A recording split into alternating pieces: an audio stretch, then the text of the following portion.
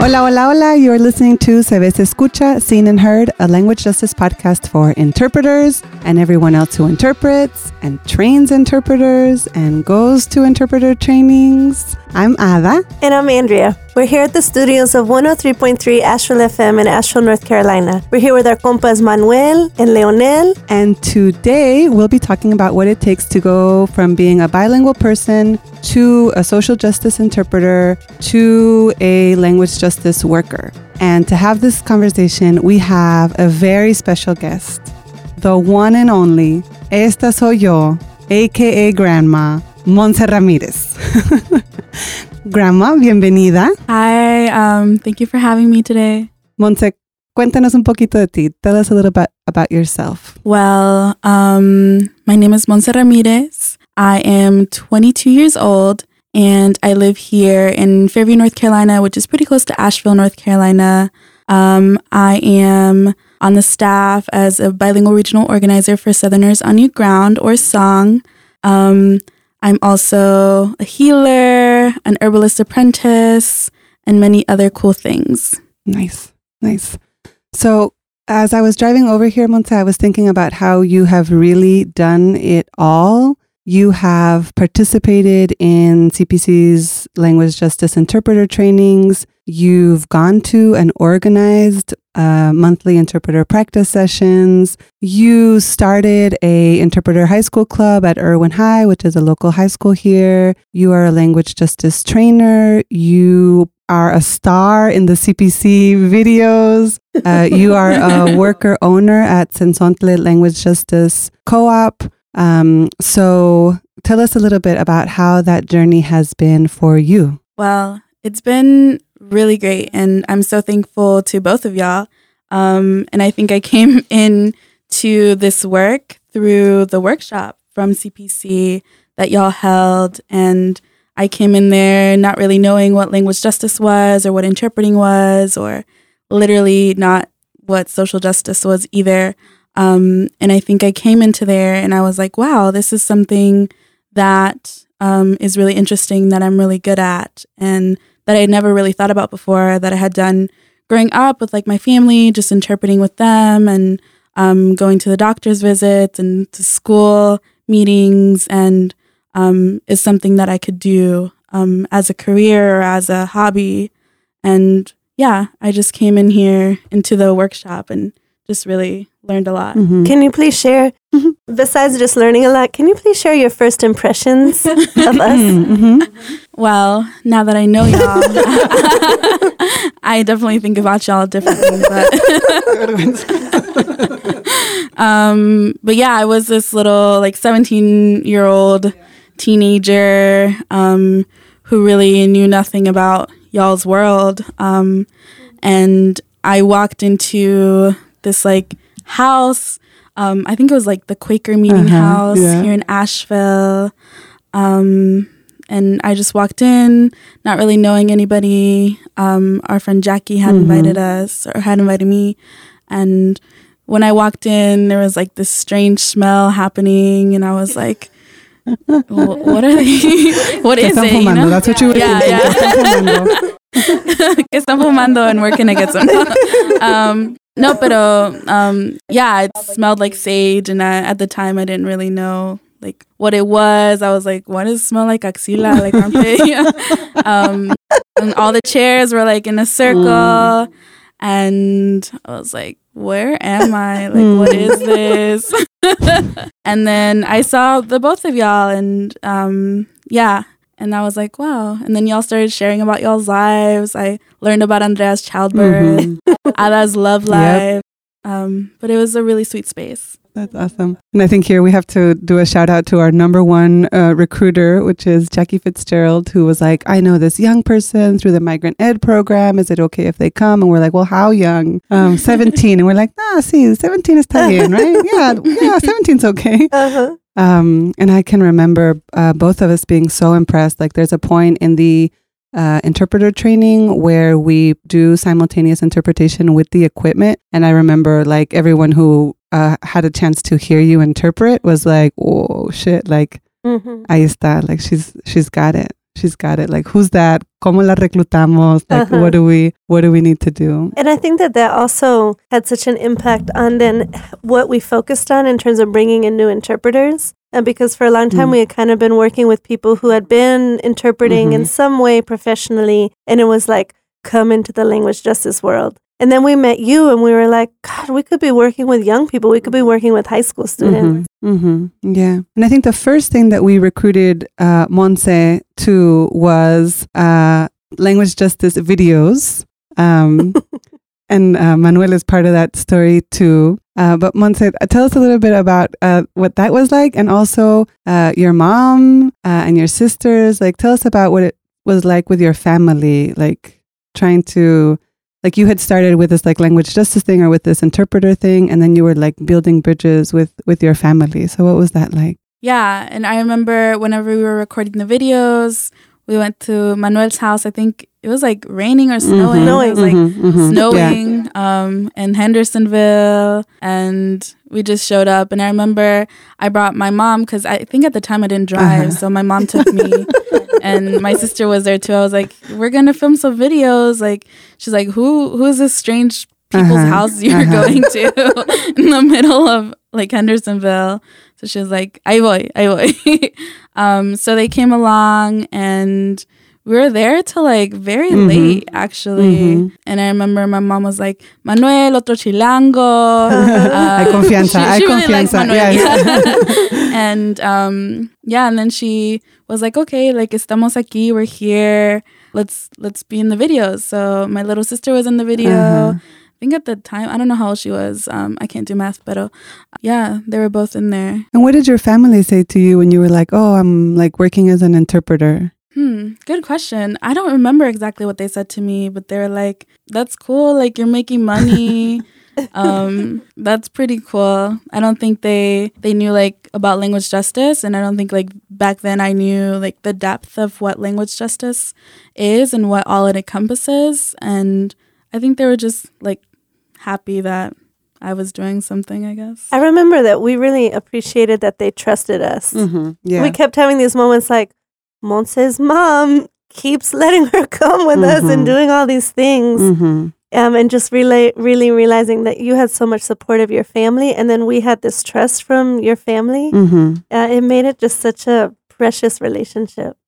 Y tú has contado antes del poema de Gloria Anzaldúa. So I always think about you with that poem and kind of like that being a turning point. So if you'll tell us about that. Yeah, and I think the first time I heard Gloria Anzaldúa, specifically the poem Borderlands, or from the, whatever it's called. Pero yeah, I definitely remember like just my relationship to language.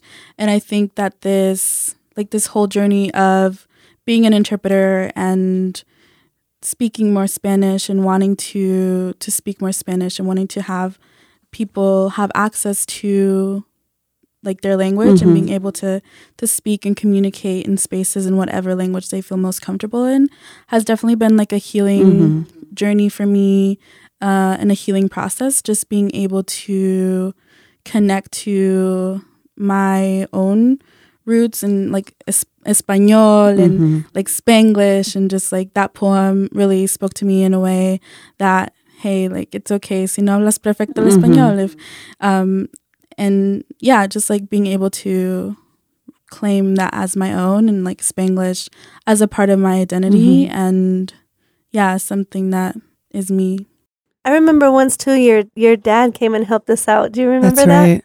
And we were doing, I think, an interpreter evaluation, and we wanted guests to come and tell different kinds of stories with like all different kinds of vocabulary. Do you remember what your dad talked about? Yeah. The interpreters remember. They were like, oh my God. Yeah, I definitely remember that. And I think my mom also came and talked a little bit. But yeah, my dad's a dairy farmer, and I live on a dairy farm and have lived basically my entire life, or at least a large part of my life, on a dairy farm. So he came and like was just talking about like delivering baby calves and like all the whatever goes into delivering baby calves, and just like about his work. And I think that was one of the times that I've heard him talk the most about delivering baby cows. It's a lot of farm vocabulary. But it was also very poetic. He had this like very beautiful way of talking about it. I remember all of us were just like, because it was like, it's late at night porque siempre like empiezan a like tener sus crías en la noche y yo voy and all of that. And they know what to do, but you're there to support them. I was like, oh, what's happening? That is brilliant and beautiful. Yeah, that's pretty cool. What do you think, Montse, what's been like some of the challenges that you have, what are some of the challenges that you face like becoming an interpreter? Also another good question.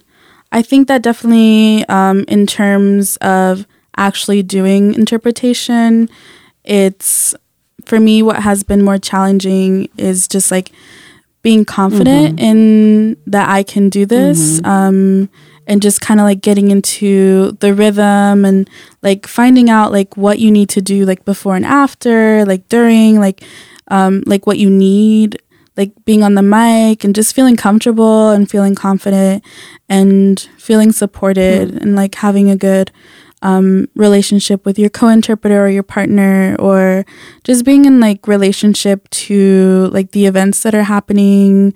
And I think like as a community interpreter, that happens a lot, where I'm like usually in spaces interpreting for events that I have been involved in or know the folks involved in. So I think it's like just like that confianza, building that trust and that like relationship to the work and to the space has helped me a lot in feeling more confident. And I think that also it just comes with like doing it. Montse and I have recently been interpreting together in a couple of vigils after some ice raids here in Western North Carolina. And I've really appreciated working with you because we know that these are going to be difficult gigs. And I think over the years, we've talked about like how interpreting exposes you to all of these stories, how it exposes you to other people's trauma, and I believe like has a physical effect on kind of like going through your body. And so I've really appreciated you the last couple of times that we've gone to interpret at these vigils, like getting there ahead of time. Montse's got like her estuchito. She's got her little bag of quartz and rose water and memory spray, sage. And I think we've done a good job working together. And I think that helps sometimes to be able to remind each other and to be able to work with a partner this way. Because if I was showing up with a new co-interpreter to be like, do you want some memory spray or lavender or this tincture, right? Because we set up the space. And Montse had these huge 2 rose quartzes, and people ahora ya se están riendo de nosotros, pero that's fine. We had these 2 huge rose quartzes, so we kind of like formed this like shield around this like energy shield around us. And then when we finished interpreting, you had some tincture, some like heartbreak tincture to kind of like take care of our corazoncitos. We tried to like find earth afterwards to like kind of like release some of that energy. Y luego nos fuimos a tomar una margarita. And so I think we did a really good job. All important ingredients. Yes. And so I think we did a good job about like the before and the after. And I think that's sometimes hard because we are busy folks, because we are doing a lot of things at the same time. And it's like, I'm going to rush to this gig and I know half of the people there and they're asking me to set up the table. And they're also asking me to like go talk to the press, blah, blah, blah. And so I think I really appreciate working with you in these difficult moments because you've taught me a lot about just that setup and taking care of self before, during, and after. And I think you've taught all of us a lot about that. This weekend, I was participating in a gathering of people from my neighborhood, and Jackie and Patti were interpreting. And I know we never would have been doing these things if it wasn't for you. They set up the equipment, and they were like, this is how the equipment works, and it takes all of us, and we create this space together. And because it takes all of us and we're doing this together, we've also brought these tinctures and we're going to place them on the table. And this is for us to hold the space. And I was thinking, I never could have imagined when we go over the like how to set up the multilingual space. But pre-Montse, it did not include sharing even healing tools with participants to be able to acknowledge that creating spaces for language justice and healing, it needs all of these tools in the toolkit. And I think that that's something that you've really brought to the work. So did you want to say a little bit more about kind of where like this healing justice and language justice comes together for you? Mm-hmm. Yeah. Like I said before, just being an interpreter and being part of this language justice work has been a healing process for me. I think like just even growing up here in the United States, I was brought here when I was about 5 or 6 years old, and just even having to learn another language was like just filled with a lot of trauma. And I remember I would run away from the school bus whenever it would come to pick me up, just because I wasn't able to communicate with my teachers or classmates, and just learning this whole other language was always like so ingrained into me, and like, no hables español. Like, it was just like always English all around me. And I think I either consciously or subconsciously started to just only speak English or try to speak English more. The way I would say my name was like very English. The way, just everything around me was always English all the time. And I think being able to use my Spanish and using it as a skill was really like eye-opening for me, and just really healing in a way that was like, wow, my Spanish is beautiful. Like just me being able to use this language and being able to use English also as a way to bridge language barriers and having people communicate in the language that feels most authentic for them has definitely been really beautiful and healing. And I think has also like kind of like forced me to do a little bit of like internal work. It's like, so it's been a process, and just like learning and being in spaces. And I think also through interpreting, I was able to experience a lot of like just being able to go to different spaces and different organizing spaces, different like other ways of thinking. Very, very many opportunities have been opened through interpretation and just, doing the work. So that makes me, I guess I want to ask you, Golden, do you have another one? No. I want to ask Montse, what is your interpreting pet peeve? That's a good one. Choca. Que me choca. Well, first of all, I really Where do I start? First of all, no, I don't think it's like having to do with interpreting, this one at least, but just like whenever people call interpretation translation, and I used to do that too, but now that I know, I'm like, is that translation? But interpretation is the spoken and then, or visual message, and then translation is the written message. Spoken like a true trainer. Mírala. But I don't think I have any like pet peeves that I can think of right now. What are kind of like tips or advice that you would give people who are bilingual or multilingual? What are like tips that you would give them to like, how do you go from like being bilingual to being an interpreter? ¿Qué sugerencias tienes? Well, in the wise words of Ada or Andrea Golden, tell us more. Sí. Being bilingual does not an interpreter make.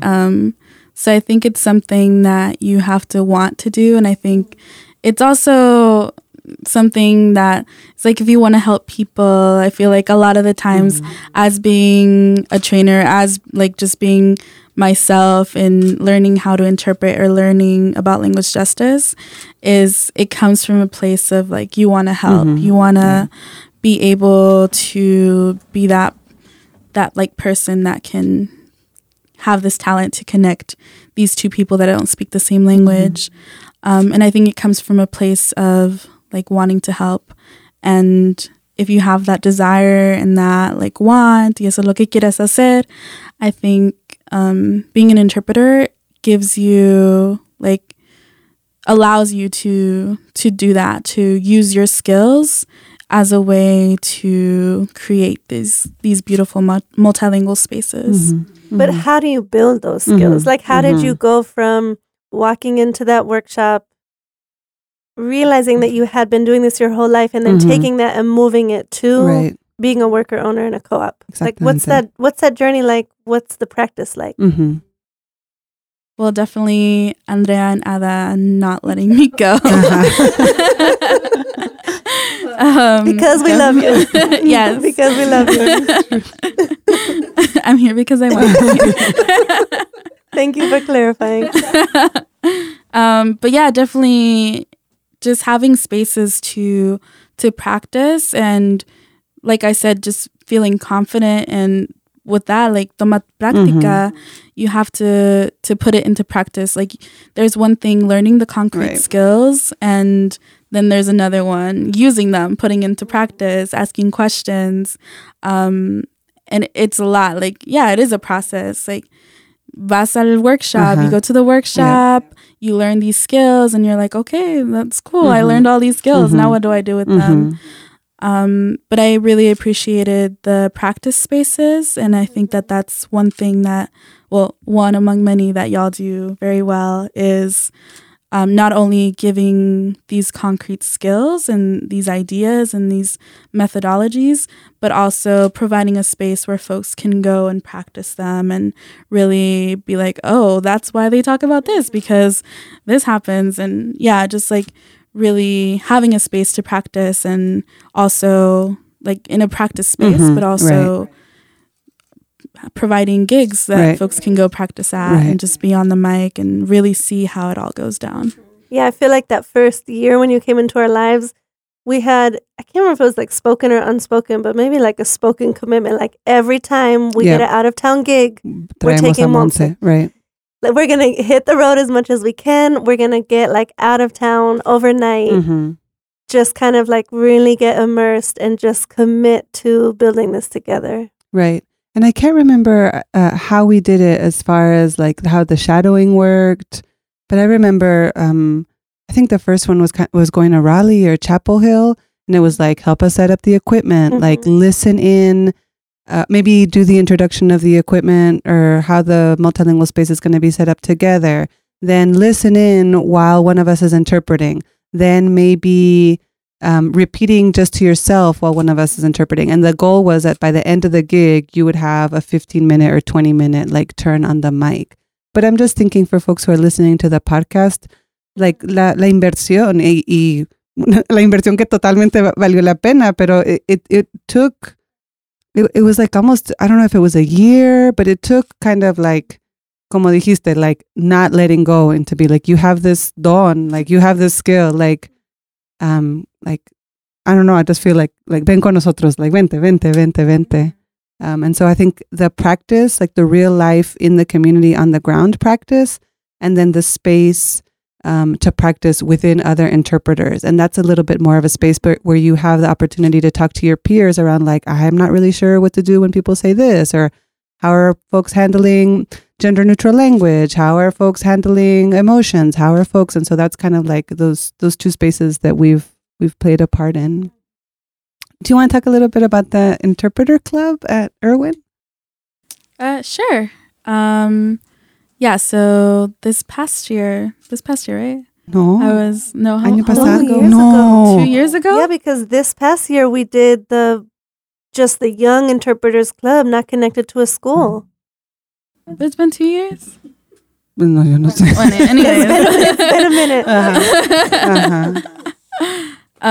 When I was a fellow at CPC, one of my ideas or my tasks, I don't know what you would call it, was hosting this interpreter club for young folks, because it was really important for me to provide like a space for young folks specifically, because I came in at that age, that high school age, into this work, and it was really important for me to be doing this work, and just a lot important, like I said, for like my healing process and just like learning and growing into the language into Spanish, into English, into all the things. And I wanted to create this space where younger folks or even folks in that same age range could also experience this like beauty of language justice and finding out that these skills like aprender inglés y saber español, and like it wasn't in vain, you know. Right. And just providing this space for young folks to learn these skills, to be like, hey, like I can do this, like I can make this much money an hour. I can put this down on my college resume or whatever. But yeah, it was really just an idea of like, wow, if it really meant that much to me, like imagine, and what I can do now, imagine what younger folks or folks my same age might be able to do as well. And then the first year, CPC decided to do the high school club kind of like within the high school, after school, 3 to 5. And that had its pros and its cons. And we decided there was maybe more cons than pros. And so we tried it again, still with young people, but outside of the school. So I don't know, Golden, if you want to talk a little bit more about how that has gone? Yeah, it went great. So we kind of put the call out like all people from 16 to 19. And you know us, we're not like super strict. So it was like 16-ish to 19-ish. And we had 12 people that we worked with for 4 months, once a week, every Monday from 6 to 8. And me and Elizabeth worked with them. Monse's younger sister joined the club. Well, Monse, your sister was in it back from when you were organizing the club. Yeah. And yeah, it's just so beautiful to see from working from that club. Some of those young people will do summer internships with our co-op. Some of them are going to come to CPC's annual training. And so just remembering that it takes creating the space. Right. And it takes making a relationship where people feel like we can reach out to each other, we can encourage each other, we can be there for each other. And I think, too, it came from the reflection and reflecting Ada and I on people took the time to bring us into this work. So, you know, back in the day, you know, people sat down with Ada and I, took us on the road, whether it was to be interpreters or trainers or popular educators or organizers, but it took people who were older than us being patient with us, making space for us, believing in us, like a total leap of faith, believing in us, and just kind of thinking how grateful we were for that and remembering that now that's kind of like, lo que nos toca. It's our turn. Yeah. I guess I have a couple other things I wanted to ask Monse. And I think you've been around a lot of groups and organizations and community groups, nonprofits. So I want to ask you about what tips you have for organizations that want to be bilingual or multilingual. Like, what have you seen? What's been your experience? You know, that typical, like, we want to provide interpretation, like we want to translate our flyer website, you know, blah, blah, blah. What have you seen that like works? Yeah, well, there's one thing, providing access and having your flyers translated and providing interpreters. And then there's another thing, incorporating language justice as a practice and as a value into your organization. And I think that that's where you have to find like the difference, like what are you doing? And I think it goes a lot more deep than just providing interpretation and providing translations. And it's a lot, and it takes time, it takes effort, it takes a budget. And I think sometimes folks are like, yes, I want to do this, I'm ready. But it's like, are you? And it's a process. It takes a long time. And I think that that's something that we saw with some organizations that we've worked with, that it's not just like, let me hire interpreters and let me get this translated. It's a whole deal. I've heard you ask before, you know, are you willing to kind of push it back on English as the dominant language, which is different than having an interpreter just in case someone shows up? Yeah, definitely. And I think that with language justice, there's a lot of things. There's a lot of moving pieces. There's, like you're saying, definitely having a balance of both English and Spanish, and not just providing interpretation for folks who don't speak English, or whatever language it may be. And yeah, it's just definitely like so many things, like doing outreach, having a budget to pay interpreters, to have translations done. And I think sometimes folks don't have that in mind, but it does take a lot of money, it does take a lot of time, and it does take a lot of building relationships. Yeah. And so lastly, Grandma, what do you love about interpreting? Well, I love a lot of things about interpreting. And I think what I love is just being in spaces, just being able to meet new folks, off the mic, of course. But being able to see a lot of things. I love going to gigs out of town and getting to travel. I think that's pretty cool. But I think what I love is being able to hear Spanish and English, and just being a part of creating that multilingual space where someone may be speaking English and then another person answers them in Spanish, and just that beautiful like back and forth of like seamless communication in like where people might not have been able to communicate otherwise. Awesome. Pues, muchísimas gracias. Thanks so much for joining us. Gracias por invitarme. I love having you here. Okay, so thanks to the studios of 103.3 Asheville FM, WSFM LP in Asheville, North Carolina. You can follow us on Facebook and Instagram at Se Ve Se Escucha, or on Twitter at SVSE Podcast. On behalf of Manuel de la Luz of Mente Visual Films, Leonel Gutierrez of GBD Productions, and Andrea Golden and Ada Volkmer of the Center for Participatory Change, muchísimas gracias. Thanks for listening. This episode was produced by Mente Visual Films and GBD Productions. Music by Combo Chimbita.